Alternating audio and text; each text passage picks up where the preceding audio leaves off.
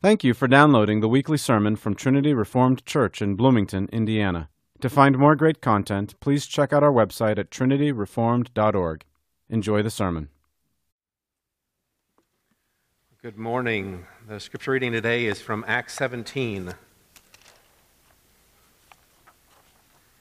And this is God's word, and it is eternally true. Now, when they had traveled through Amphipolis and Apollonia, they came to Thessalonica, where there was a synagogue of the Jews.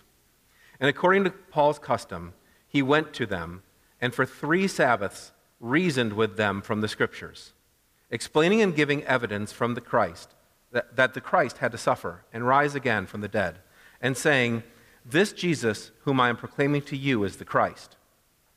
And some of them were persuaded and joined Paul and Silas, along with a large number of God-fearing Greeks, and a number of the leading women. But the Jews, becoming jealous and taking along some wicked men from the marketplace, formed a mob and set the city in an uproar. And attacking the house of Jason, they were seeking to bring them out to the people. When they did not find them, they began dragging Jason and some brethren before the city authorities, shouting, "These men who have upset the world have come here also." And Jason has welcomed them, and they all act contrary to the decrees of Caesar, saying that there is another king, Jesus. They stirred up the crowd and the city authorities who heard these things. And when they had received a pledge from Jason and others, they released them. The brethren immediately sent Paul and Silas away by night to Berea. When they arrived, they went into the synagogue of the Jews. Now, these were more noble-minded than those in Thessalonica, for they received the word with great eagerness, examining the Scriptures daily to see whether these things were so. Therefore, many of them believed, along with a number of prominent Greek women and men. But when the Jews of Thessalonica found out that the word of God had been proclaimed by Paul in Berea also, they came there as well, agitating and stirring up the crowds. Then immediately the brethren sent Paul out to go as far as the sea, and Silas and Timothy remained there. Now, those who escorted Paul brought him as far as Athens, and receiving a command for Silas and Timothy to come to him as soon as possible, they left. Now, while Paul was waiting for them at Athens, his spirit was being provoked within him as he was observing the city full of idols. So he was reasoning in the synagogue with the Jews and the God-fearing Gentiles in the marketplace every day with those who happened to be present. And also, some of the Epicurean Stoic philosophers were conversing with him. Some were saying, "What would this idle babbler wish to say?" Others, "He seems to be a proclaimer of strange deities," because he was preaching Jesus and the resurrection. And they took him and brought him to the Areopagus, saying, "May we know what this new teaching is which you are proclaiming? For you are bringing some strange things to our ears, so we want to know what these things mean." Now all the Athenians and the strangers visiting there used to spend their time in nothing other than telling or hearing something new. So Paul stood in the midst of the Areopagus and said, "Men of Athens, I observe that you are very religious in all respects. For while I was passing through and examining the objects of your worship, I also found an altar with this inscription, 'To an unknown God.' Therefore, what you worship in ignorance, this I proclaim to you. The God who made the world and all things in it, since he is Lord of heaven and earth, does not dwell in temples made with hands, nor is he served by human hands, as though he needed anything, since he himself gives to all people life and breath and all things. He made from one man every nation of mankind to live on all the face of the earth, having determined their appointed times and the boundaries of their habitation, that they would seek God, if perhaps they might grope for him and find him, though he is not far off from each of us. For in him we live and move and exist, as even some of your own poets have said, for we are also his children. Being then the children of God, we ought not to think that the divine nature is like gold or silver or stone, an image formed by the art and thought of man. Therefore, having overlooked the times of ignorance, God is now declaring to men that all people everywhere should repent, because he has fixed a day in which he will judge the world in righteousness through a man whom he has appointed, having furnished proof to all men by raising him from the dead. Now when they heard of the resurrection of the dead, some began to sneer, but others said, "We shall hear you again concerning this." So Paul went out from their midst. But some men joined him and believed, among whom also were Dionysius the Areopagite and a woman named Damaris, and others with them. This is the word of God.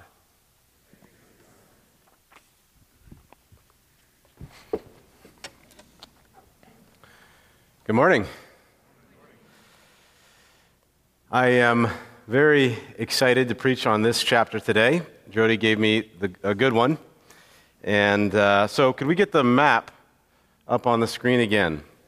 We have, of course, been preaching through Acts, and so we're following now Paul's missionary journeys.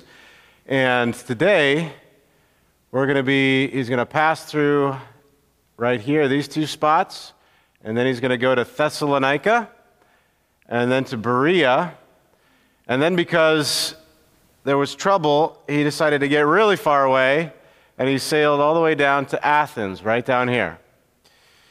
Now, this, of course, is all part of the plan of God's Word going forth to all the nations. This is the theme of the book of Acts. God's Word inexorably is marching forward. And that's still happening today. We're still part of this same story that we're talking about from Acts 17. Where are we? Where is Bloomington on this map? We're like way over there or something, right? Maybe outside of the building. We are at the remote ends of the earth in the story of God's Word going forth throughout all the world. But the thing to remember is that we are part of the same story that's going on here. Now, this morning I want to speak specifically to the young people in this congregation. If you're still living in your parents' home and you're somewhere between birth and adulthood, I want your ears to perk up because I'm trying, at least, to talk to you in particular. We'll let the adults listen in. And the first thing I want to hit, the first point I want to make, is that we are made to know God. Children, you were made to know God, and you're not too young to begin thinking about that. In fact, you must start thinking about that right now. You probably know that God made the heavens and the earth and everything that's in them, and that everything that exists was made by God. You probably know that because your parents told you, someone told you. But the Bible says that everyone knows that. In Romans 1, it says, "For since the creation of the world, His invisible attributes, God's invisible attributes, His eternal power and divine nature have been clearly seen, being understood through what has been made, so that we are without excuse." Now, if you look at a map of the world, we're familiar with it. We've looked at them so many times, so it seems familiar to us. But if you looked at the map of the world for the first time, it looked really weird, right? You have this picture that has a bunch of blue on it, and then all these weird shapes with weird colors, in all these different colors. Now, kids, what are all those different colors on the map? Those weird shapes and those weird colors. Countries, nations, that's exactly right. All those weird shapes are nations. And in our passage today, Paul preached that God made from one man every nation of mankind to live on all the face of the earth, having determined their appointed times and boundaries of their habitation, and the boundaries of their habitation. Now, that's quite a challenge to us, because we like to think that we are in charge of our own destiny. Presidents, emperors, kings like to think that they are in charge of their own destiny. They don't like the idea that, well, actually, your boundary has been determined already. I've decided already how far you're going to go, Julius Caesar. Hannibal. I don't know. Name a conqueror.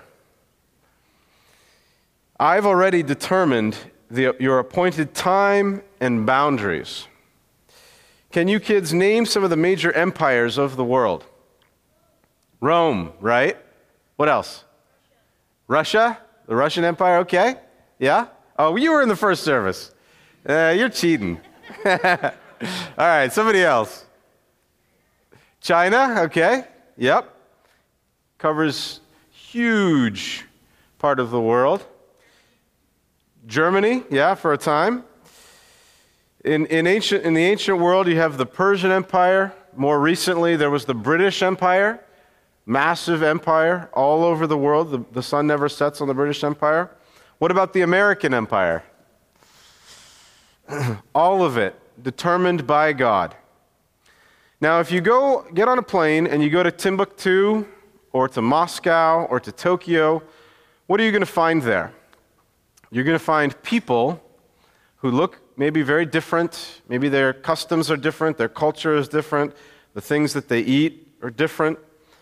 But if you're paying attention, you'll find that all mankind is very religious, right?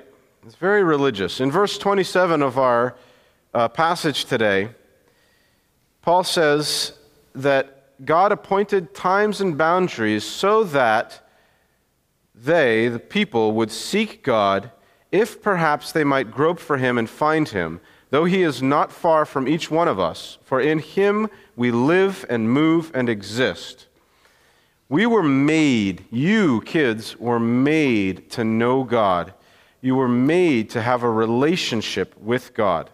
You're supposed to make it your life's aim to know God and to know and obey what he expects of you, to know what he expects of you and to do it, right?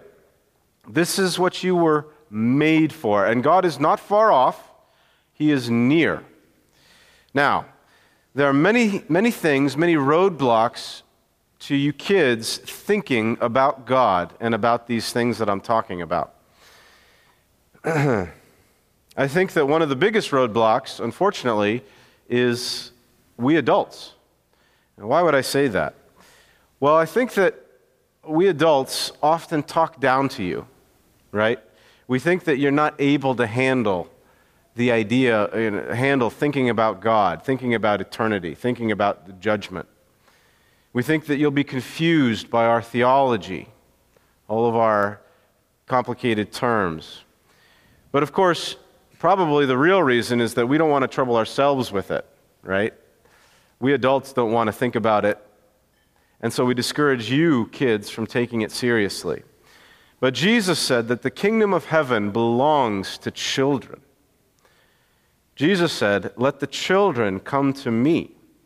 So I'm telling you right now, kids, God made you to know him. Not when you're older, right now. Now, let me tell you another secret about adults.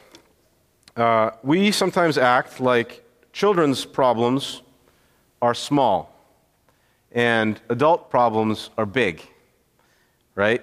And so we're dismissive. We're dismissive of you, and this isn't a good thing. But the truth is that adults have the very same troubles that children have, right?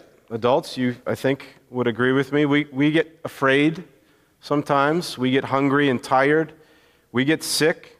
We're tempted by the very same things. We're tempted to be angry and selfish.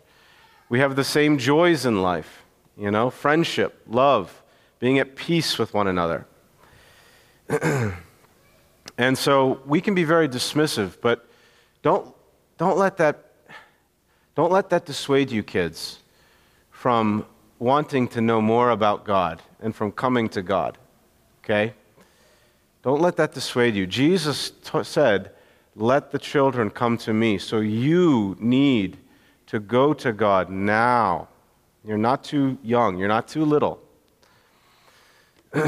Now, I've kind of blamed the parents, the adults, so far, but you don't get off scot-free, kids. There's other reasons why you don't think about God. and they are more your fault. Okay? Proverbs says that foolishness is bound up in the heart of a child. Do you like to hear that? Do you like to hear that foolishness is bound up in your heart? I left off the part that comes next. I'm trying to bring him along here.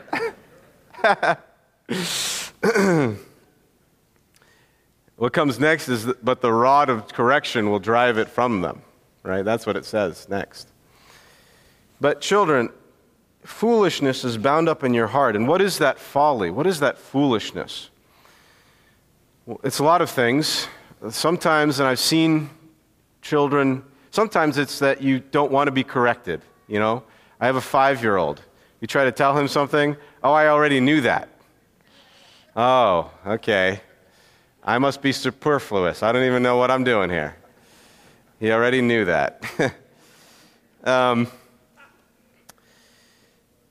So you're proud, and you don't want to be corrected. You want to think that you've already got it. And you teenagers are no better. You adults are no better, but you teenagers are no better. But there's more to that folly than simply being stubborn and proud, right? There's also the fact that children are easily distracted by silly, worthless things, right? You're very naive. In Proverbs, it talks about being simple-minded. This is the way children are. They're easily impressed.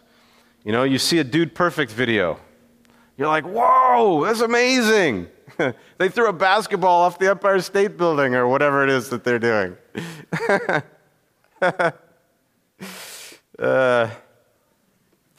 I believe that there, in the heart of every grown man, there's a middle school boy.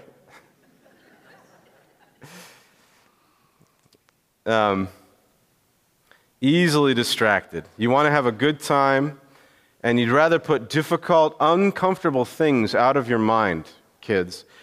Listen, all the adults, if they are listening, they know what I'm saying is true because we're the same way. We're the same way. But you must think about God. You must think carefully about who He is and what He requires of you. He's requiring those things of you now. Now, right? God commands you to obey now, not when you're older, now. You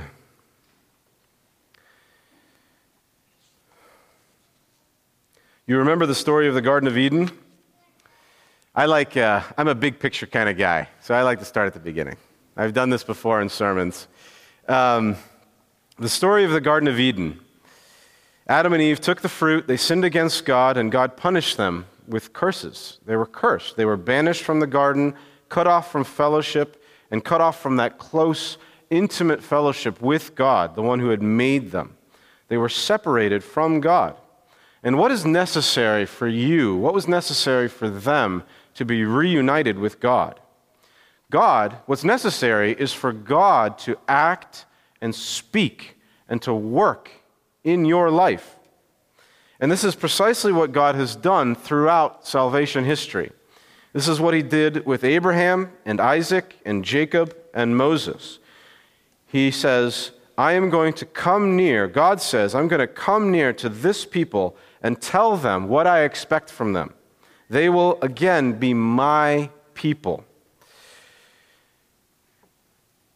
This is different from the nations, from the way that God handled the nations. Back in Acts 14, Paul tells the people in Lystra, Paul had done a miracle there, back in Acts 14, in the presence of the people in Lystra, and they started to try to worship him. They thought he was one of their Greek gods.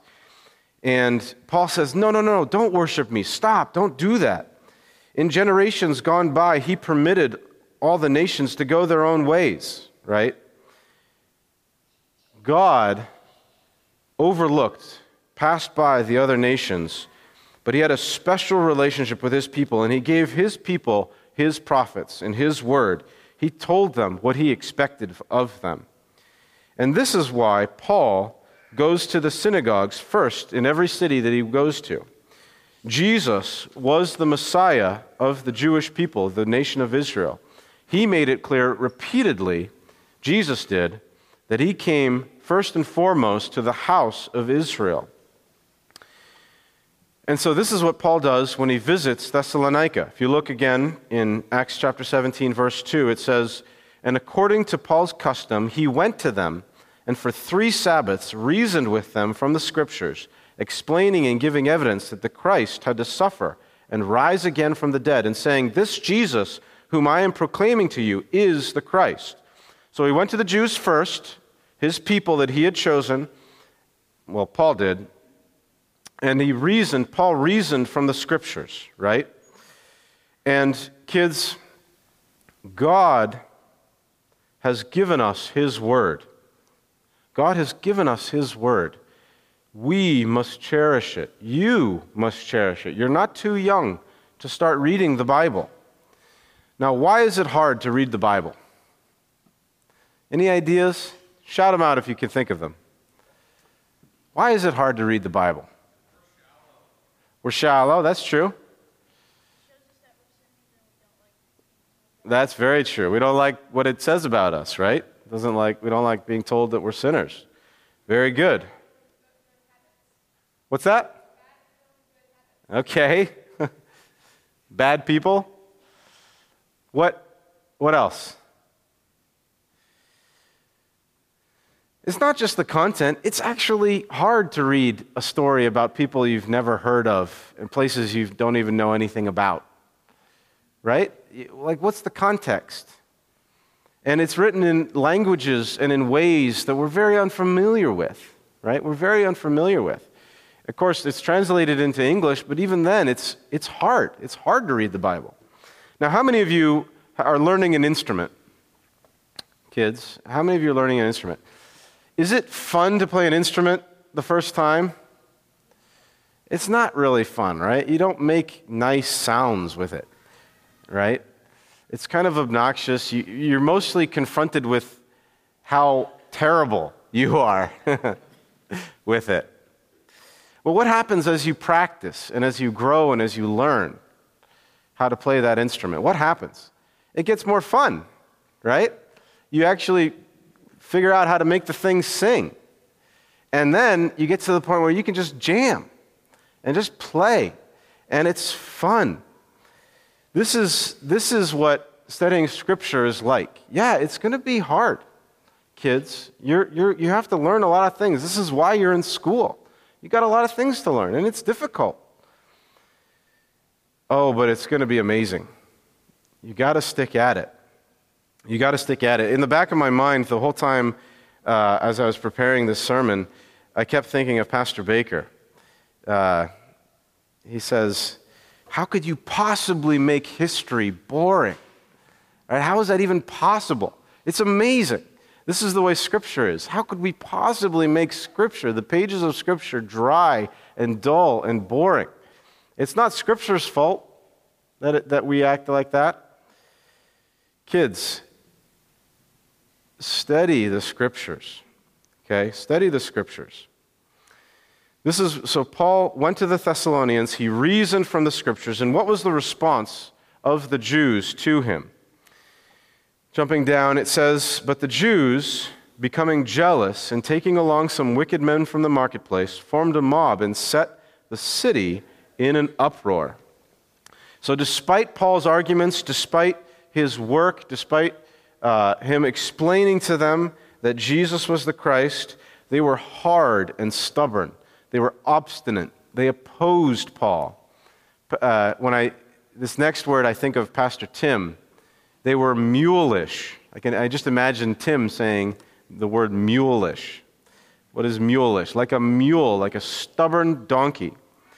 Some of you children are like that. Some of you children are like that. And I want you to beware here. I got a very serious warning for you. What happens next in this story? Paul moves on. He moves on. Do you understand what I'm saying? I like to tell my children that their time in my home is very, very short. They'll be out of there soon, and they'll have to face the consequences of everything that means. Some of it will be good, but There's a lot of difficult things. Life is hard. Life is hard. Paul moved on. What does that mean for the Thessalonians, kids? It means that they missed their opportunity, and they were never going to get it back. Do you hear me, kids? It is possible to miss the opportunity to repent and believe, to hear God's word. How many adults, how many of those sitting in this room groan when we think about the missed opportunities in our lives? Painful to think about. Painful. You kids, beware. There comes a time when your opportunity is gone and it will never come back. So Paul moves on from the Thessalonians and he moves on to Berea. Very different set of circumstances, right? Again, he goes to the synagogues, to God's chosen people, and it says that they studied the scriptures carefully to see, examining the scriptures daily to see whether these things were so, right? And there's two important things that you should learn, that we should all learn from this. First of all, that our anchor is God's word. Our anchor has to be God's word. You know, we live in Bloomington, Indiana, and we're a town of learning, right? But without the anchor of God's word, look where our learning gets us, right? We have the Kinsey Institute. Look where it gets us. It gets us nowhere. Our anchor must be God's word. What's the second point? Everything else is negotiable. Everything else is negotiable, right? Everything in our lives is negotiable when it comes to God. Everything except for God's word is negotiable. That is our rock. Everything else is up for grabs. So it means, kids, that we need to be willing to listen, but grounded in the word of God.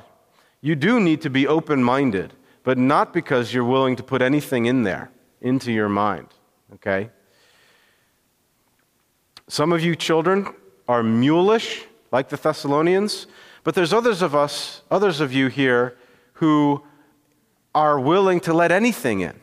Let absolutely anything come in. Let anyone direct your path. You'll listen to anyone. No, you can't do either of those things. We have to be open, but grounded by God's word. If you're not grounded by God's word, you'll be carried away by what's cool and trendy. You'll be concerned about what others think. And here again, kids, this church, Lord willing, is going to be here in 50 years, 100 years. Now, what's going to make that possible? Obviously, God is going to have to work, right? We know that God is going to have to work. But will you, kids, cherish God's word?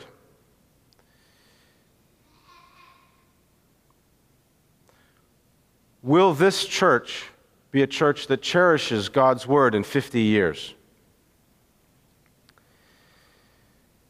Now, unfortunately, for the Bereans, the Jews from Thessalonica came over and stirred things up, and so Paul had to leave. He had to run for his life. It seemed like there was good response, but Paul had to get out of there. And he moved on to Athens. Now, Athens. What do you know? What can you say about Athens? There's so much to say.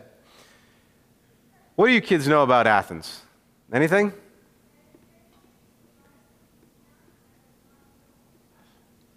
I didn't hear that. Say it louder.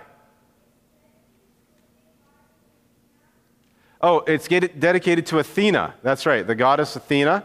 That's right. Anything else? What else do you know about Athens? You got to say it loud. Center of learning. That's right. That's right. What do you got? They're known for talking a lot. Oh, that's exactly right.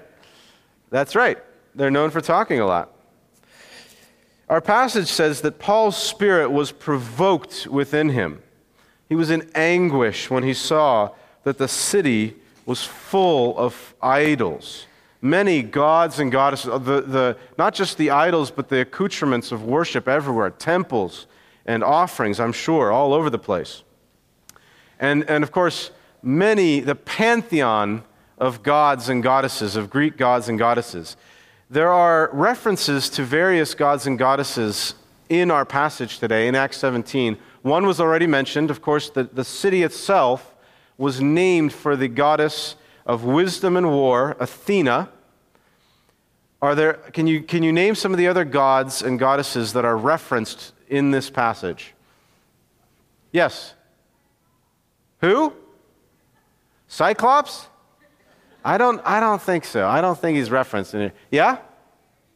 Who? Ares. Very good. Very good. The Areopagus. That simply means the hill of Ares. Ares was the Greek god of warfare. And those were Athena and Ares were the two that I thought of. But a couple of kids in the first service thought of a couple others. Yeah? Yeah, very good. Dionysus, there's someone named after one of the gods. Yeah? Where is Zeus mentioned? I don't think he's mentioned in this one. But there's one other one that I didn't think of. One of the cities that they passed through. Apollos, right? What was the name of the city? Apollonia? Something like that? Anyway, it's a number of these gods are mentioned, even just in the names of the places. But Athens, right? Athens. It is the seat of philosophy, Western philosophy. What does philosophy mean? The love of wisdom. Socrates, Plato, Aristotle, from Athens. Amazing. The seat of democracy, the ideas of democracy come from Athens. Theater, culture, the arts. In the story of the world, Athens is just like one of the cities, one of the standout cities in the history of the world. You remember the Tower of Babel? They said, back in Genesis 11, the people said, "Come, let us build for ourselves a city and a tower whose top will reach into heaven, and let us make for ourselves a name." Well, have the people of Athens, have the Athenians made a name for themselves? Oh yeah, buddy. I mean, we're here 3,000 years, 2,500 years later talking about them. And we talk about them constantly. They have made a name for themselves.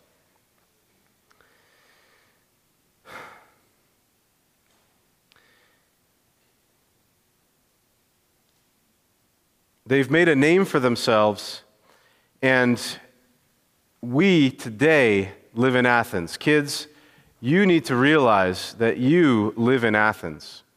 Have you ever been to a fair? How many of you have been to a fair? It's amazing, right? You got all the bright lights, and there's candy everywhere, so many things to look at, so many things to be distracted by. You live in Athens. I can imagine that walking into Athens, as Paul did, so many things that just hit him in the face, right? It's like walking into New York City or one of these big cities. Just amazing. You're awed by everything around you. You live in Athens. We live in Athens. Now in verse 21 it says, "Now all the Athenians and the strangers visiting there used to spend their time in nothing other than telling or hearing something new."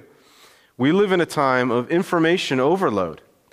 But with Athens, you had to go to the agora, right? You had to go to the marketplace to see everything going on.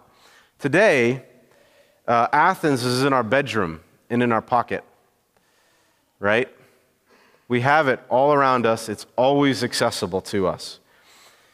And my main advice is to turn it off, to get rid of it. Heather gave a talk about screens and technologies a few weeks ago. A number of you ladies were able to listen to that. We're there to talk about that. And she challenged you ladies to talk to your husbands about how you use technology and how you use screens in your homes. And I want to bring that up again because I want to ask you, have you talked to your husbands yet? This is very important. Athens is in our homes. Okay? Have you talked to your husbands? We as families in this church need to be having conversations about this. What we watch is the company that we keep. Why would you be surprised that your child isn't a Christian if they spend every waking moment of their life surrounded by people who live for pleasure and who deny God? This is what's on our television screens and on our internet, on our phones.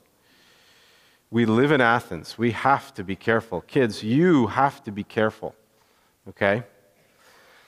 Now, what is Paul's response when he gets to Athens? Okay? It's very different than our response so often is. We like to circle the wagons. We like to judge. We like to look down on. We think that they're dirty. This wasn't Paul's response at all. He was in anguish. He was provoked. He was upset. In verse 23, and he goes right to them, right? He goes right to the people. He says in verse 23, I found an altar with this inscription, to an unknown God. Therefore, what you worship in ignorance, this I proclaim to you. And what does he say to them? What does Paul? He goes right to them. And what does he say to them? Unapologetically. He goes to the seat of learning and knowledge and wisdom that we're still talking about thousands of years later. And Paul, who's like a nobody, he's nobody. He goes to them and tells them that they're ignorant, and he begins to open up the truth to them. He says, God who made the world and all the things in it. That's how he starts. God who made the world and all the things in it. Some will tell you that the world happened by chance, right? This is the pressure that we feel today. We feel a constant pressure of atheism today. And the pressure of teaching teaching all around us that the world happened by chance. And one of the philosophers that he mentions, he mentions the Epicureans, right? Epicurus taught that the world came about by chance and that the gods were distant and unconcerned about what happened on earth. You know, they might be there, he said, but they don't care. They're not involved. The pressure to think like that is all around us. And it's not true. Kids, it's not true. This is something that us adults, this is really hard for us to learn, and I pray and hope that you kids can learn how to live and think every day, not independently of God, but every day remembering that you exist because of God. Every second of every day, you are in relationship with God, and what you're doing and how you're thinking comes down to whether or not you are living in obedience to God. He goes on to say that God does not dwell in temples made with hands, nor is he served by human hands as though he needed anything, since he himself gives to all people life and breath and all things. In him we live and move and exist. All the other religions of the world assume that God can be managed and manipulated. The Greek gods were certainly that way. And so there's pressure on the one hand to think that God isn't there. He's unconcerned. He doesn't want to have anything to do with me. But then on the other hand, there's this pressure, this idea that we can manage God by what we do and say and think. We must not be pressed into thinking that way. This is not the way God is. God made you. You exist only by God's pleasure. So what should we learn from Paul's response to Athens and what he says in Athens? First of all, of course, God is. The most real, fundamental thing about you is that God made you and that you live and move and exist in him. Every second of every day has to be lived with the knowledge that God is there and that he's not far from us. Right? This is what Paul says. He is not far from us. He's not out there somewhere just kind of watching interestedly or not in the world, letting us do what we want. He's interested in us. He's not far. He's near.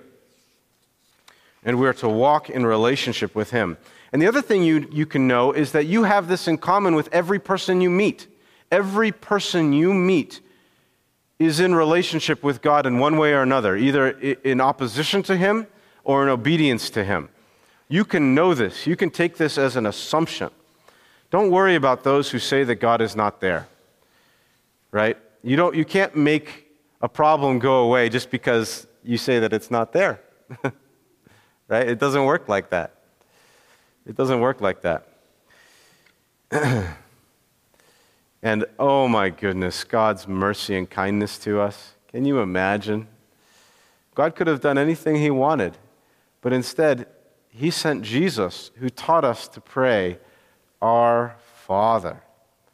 He taught us to relate to God as our Father. It's amazing. Now, some of us had good fathers, some of us had bad fathers, earthly fathers, but God is the Father. He's all wise, all powerful, all good.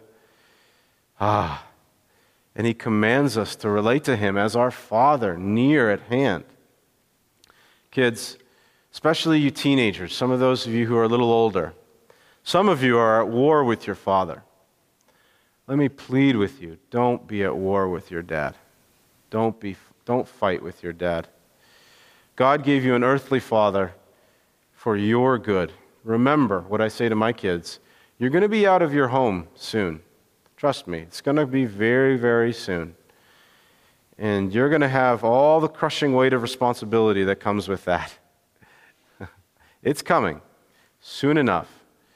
Receive what your Father has for you. Be thankful for it. Be thankful for it. Now, the Athenians thought that they could manage the gods, right? Just, God, they made idols, they built temples to appease these gods that they made up, right? And they even had this idol to this unknown god. They're like, okay, well, we've placated Athena, we've placated Ares, we've placated all these other gods, but we've probably missed one, and so maybe he'll be happy if we just make this idol over here to an unknown god. Sorry, we missed you, we didn't really mean to, but here you go. Here's something to make you happy.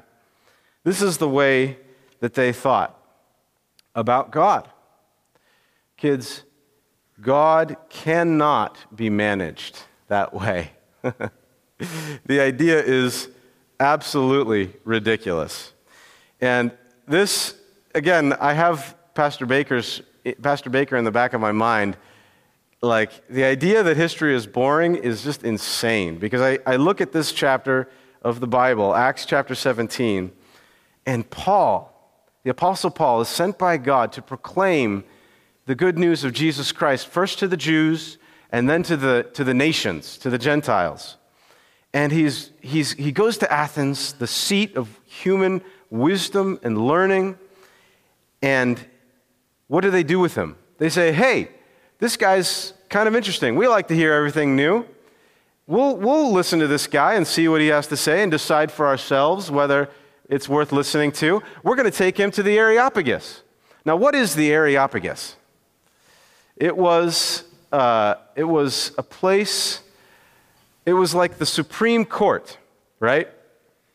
It was where the god of war, Ares, was supposedly tried for murdering Poseidon's son, right? But it was used to try murderers and traitors. And this is where they took the Apostle Paul to decide whether what he had to say was of any use or benefit to them. We think that we will put God on trial.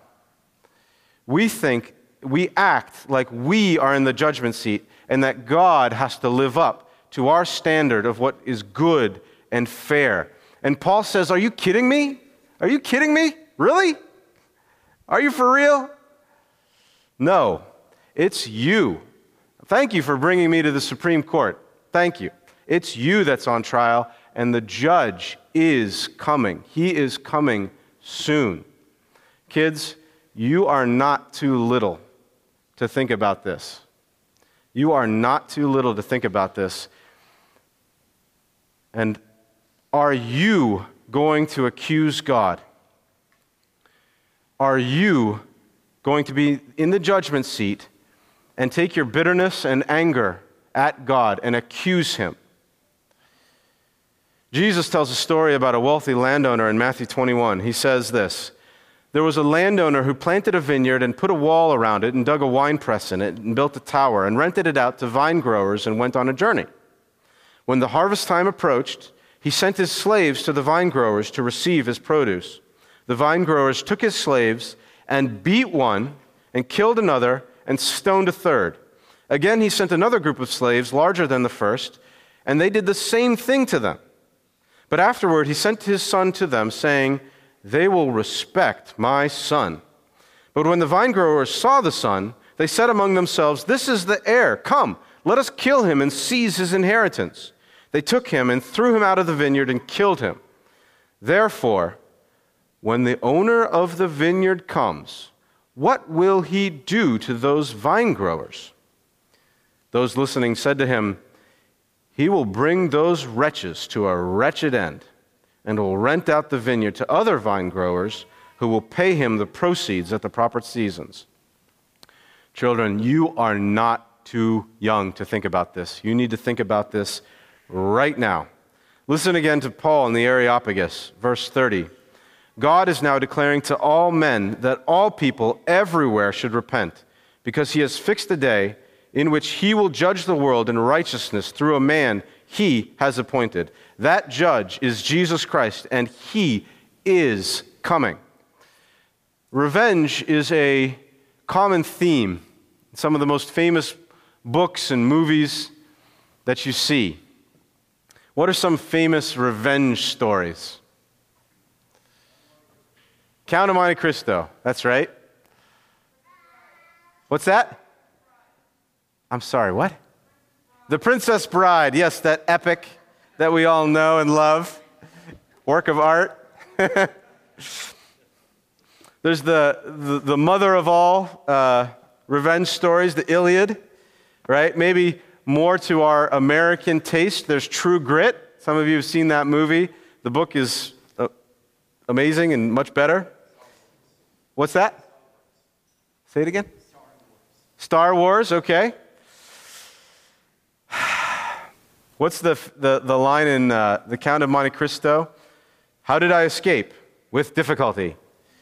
How did I plan this moment? With pleasure." Right? He gets his revenge. Did I get that right, Andrew? What happens in these stories? The good guy is either banished or left for dead, and the bad guys think they have nothing to worry about. They go on about their lives with nothing to worry about. But what happens when the good guy returns? What happens? There was a time when Jesus himself was on trial. You remember that, of course? He was condemned unjustly, he was tortured and murdered and left for dead. And then what happened? God vindicated him. A court of higher appeal, right? God looked down and was like, reviewed the case. He reviewed the case. He said, "You did what? You did what? You executed my son? My righteous son? No. This is under official review." He raised him up from the dead, and he said, "Now, Jesus, I have vindicated you, and I've now given you all authority and dominion and power. You are the judge. Now you go back, and you judge those who once judged you." What do you think he's going to do when he comes back? Kids, this is not too difficult for you. You need to think about this right now. Jesus is coming back, and it's a fearsome thing. And again, this is amazing. Paul is in the Areopagus, the seat of wisdom and learning, and the Athenians, just like the Jews, just like us today, think we are going to put God on trial. You are not going to put God on trial. You're not going to put God on trial. We are the ones on trial. Whatever difficulty, whatever struggle you have in life, whatever reason you think you have for accusing God, he's not on trial, folks. We are. And kids, You have been given much. Jesus said, from everyone who has been given much, much will be required. And to whom they entrusted much, of him they will ask all the more. We have been given much. God, in ancient times past, let the nations go their own way. But now, he demands that all men repent and believe in the one that he sent. There is still time for repentance before the judgment, but the judge is coming. Now, I want to end with two final applications. One is, remember, verse 30, that God overlooked the times of ignorance. He passed over. He ignored the times of ignorance. Folks, kids, that time of ignorance is over. It's over. Ignorance is not a virtue. We live in Bloomington, Indiana, okay? It's a city of learning, the university. And, of course, we live in a time where information is just everywhere, information overload. And so I think that many of us have this reaction against it, right? A reaction against learning and knowledge and information. And so there's like a culture of ignorance that we think is good. But ignorance is not good. The reason Bloomington is so tied up is not because they're so wise and learned, not because we're so wise. The Athenians weren't in bondage because they were so wise and learned. They were in bondage because they were ignorant. And the thing to learn here is not that knowledge and wisdom is bad.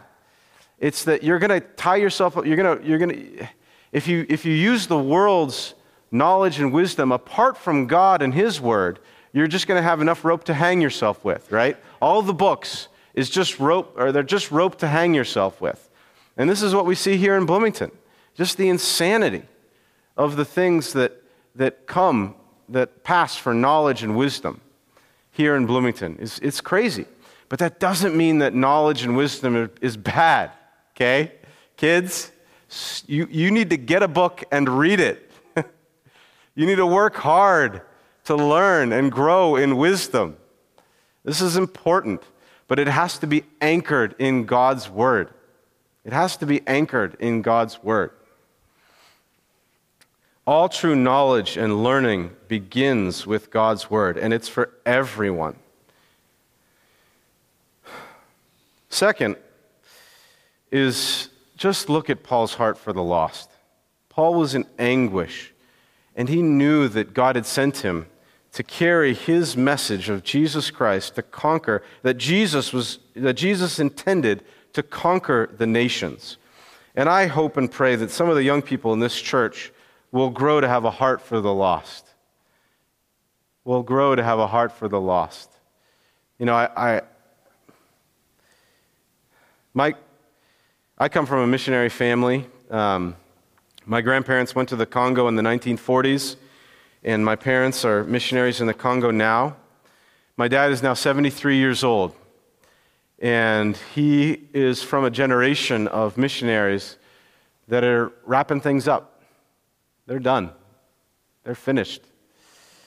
And one of the things my dad says is that there are very few people signing up to go to the Congo these days. Right now, of course, things are different. There are differences between now and when my grandfather went to the Congo in the 40s. Many things about the world are different. There are churches in the remotest parts of the Congo. Nevertheless, this zeal that Paul had, this fire burning in his heart with love for the lost, is what we need to see with some of you kids.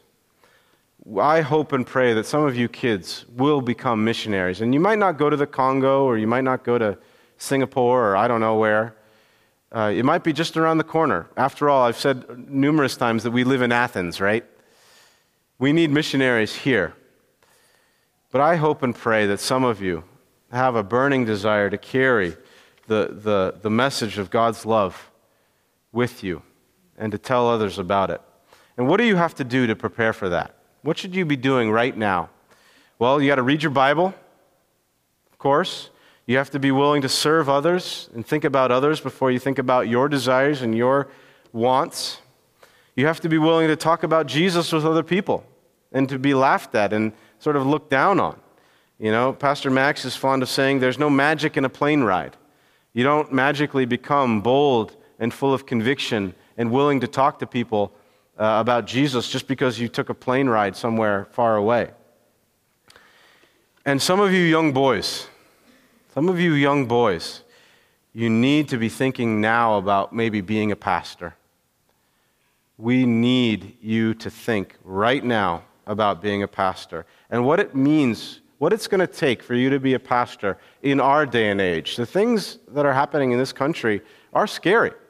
You know, the opposition against God and His truth is intense. It does feel like it's growing.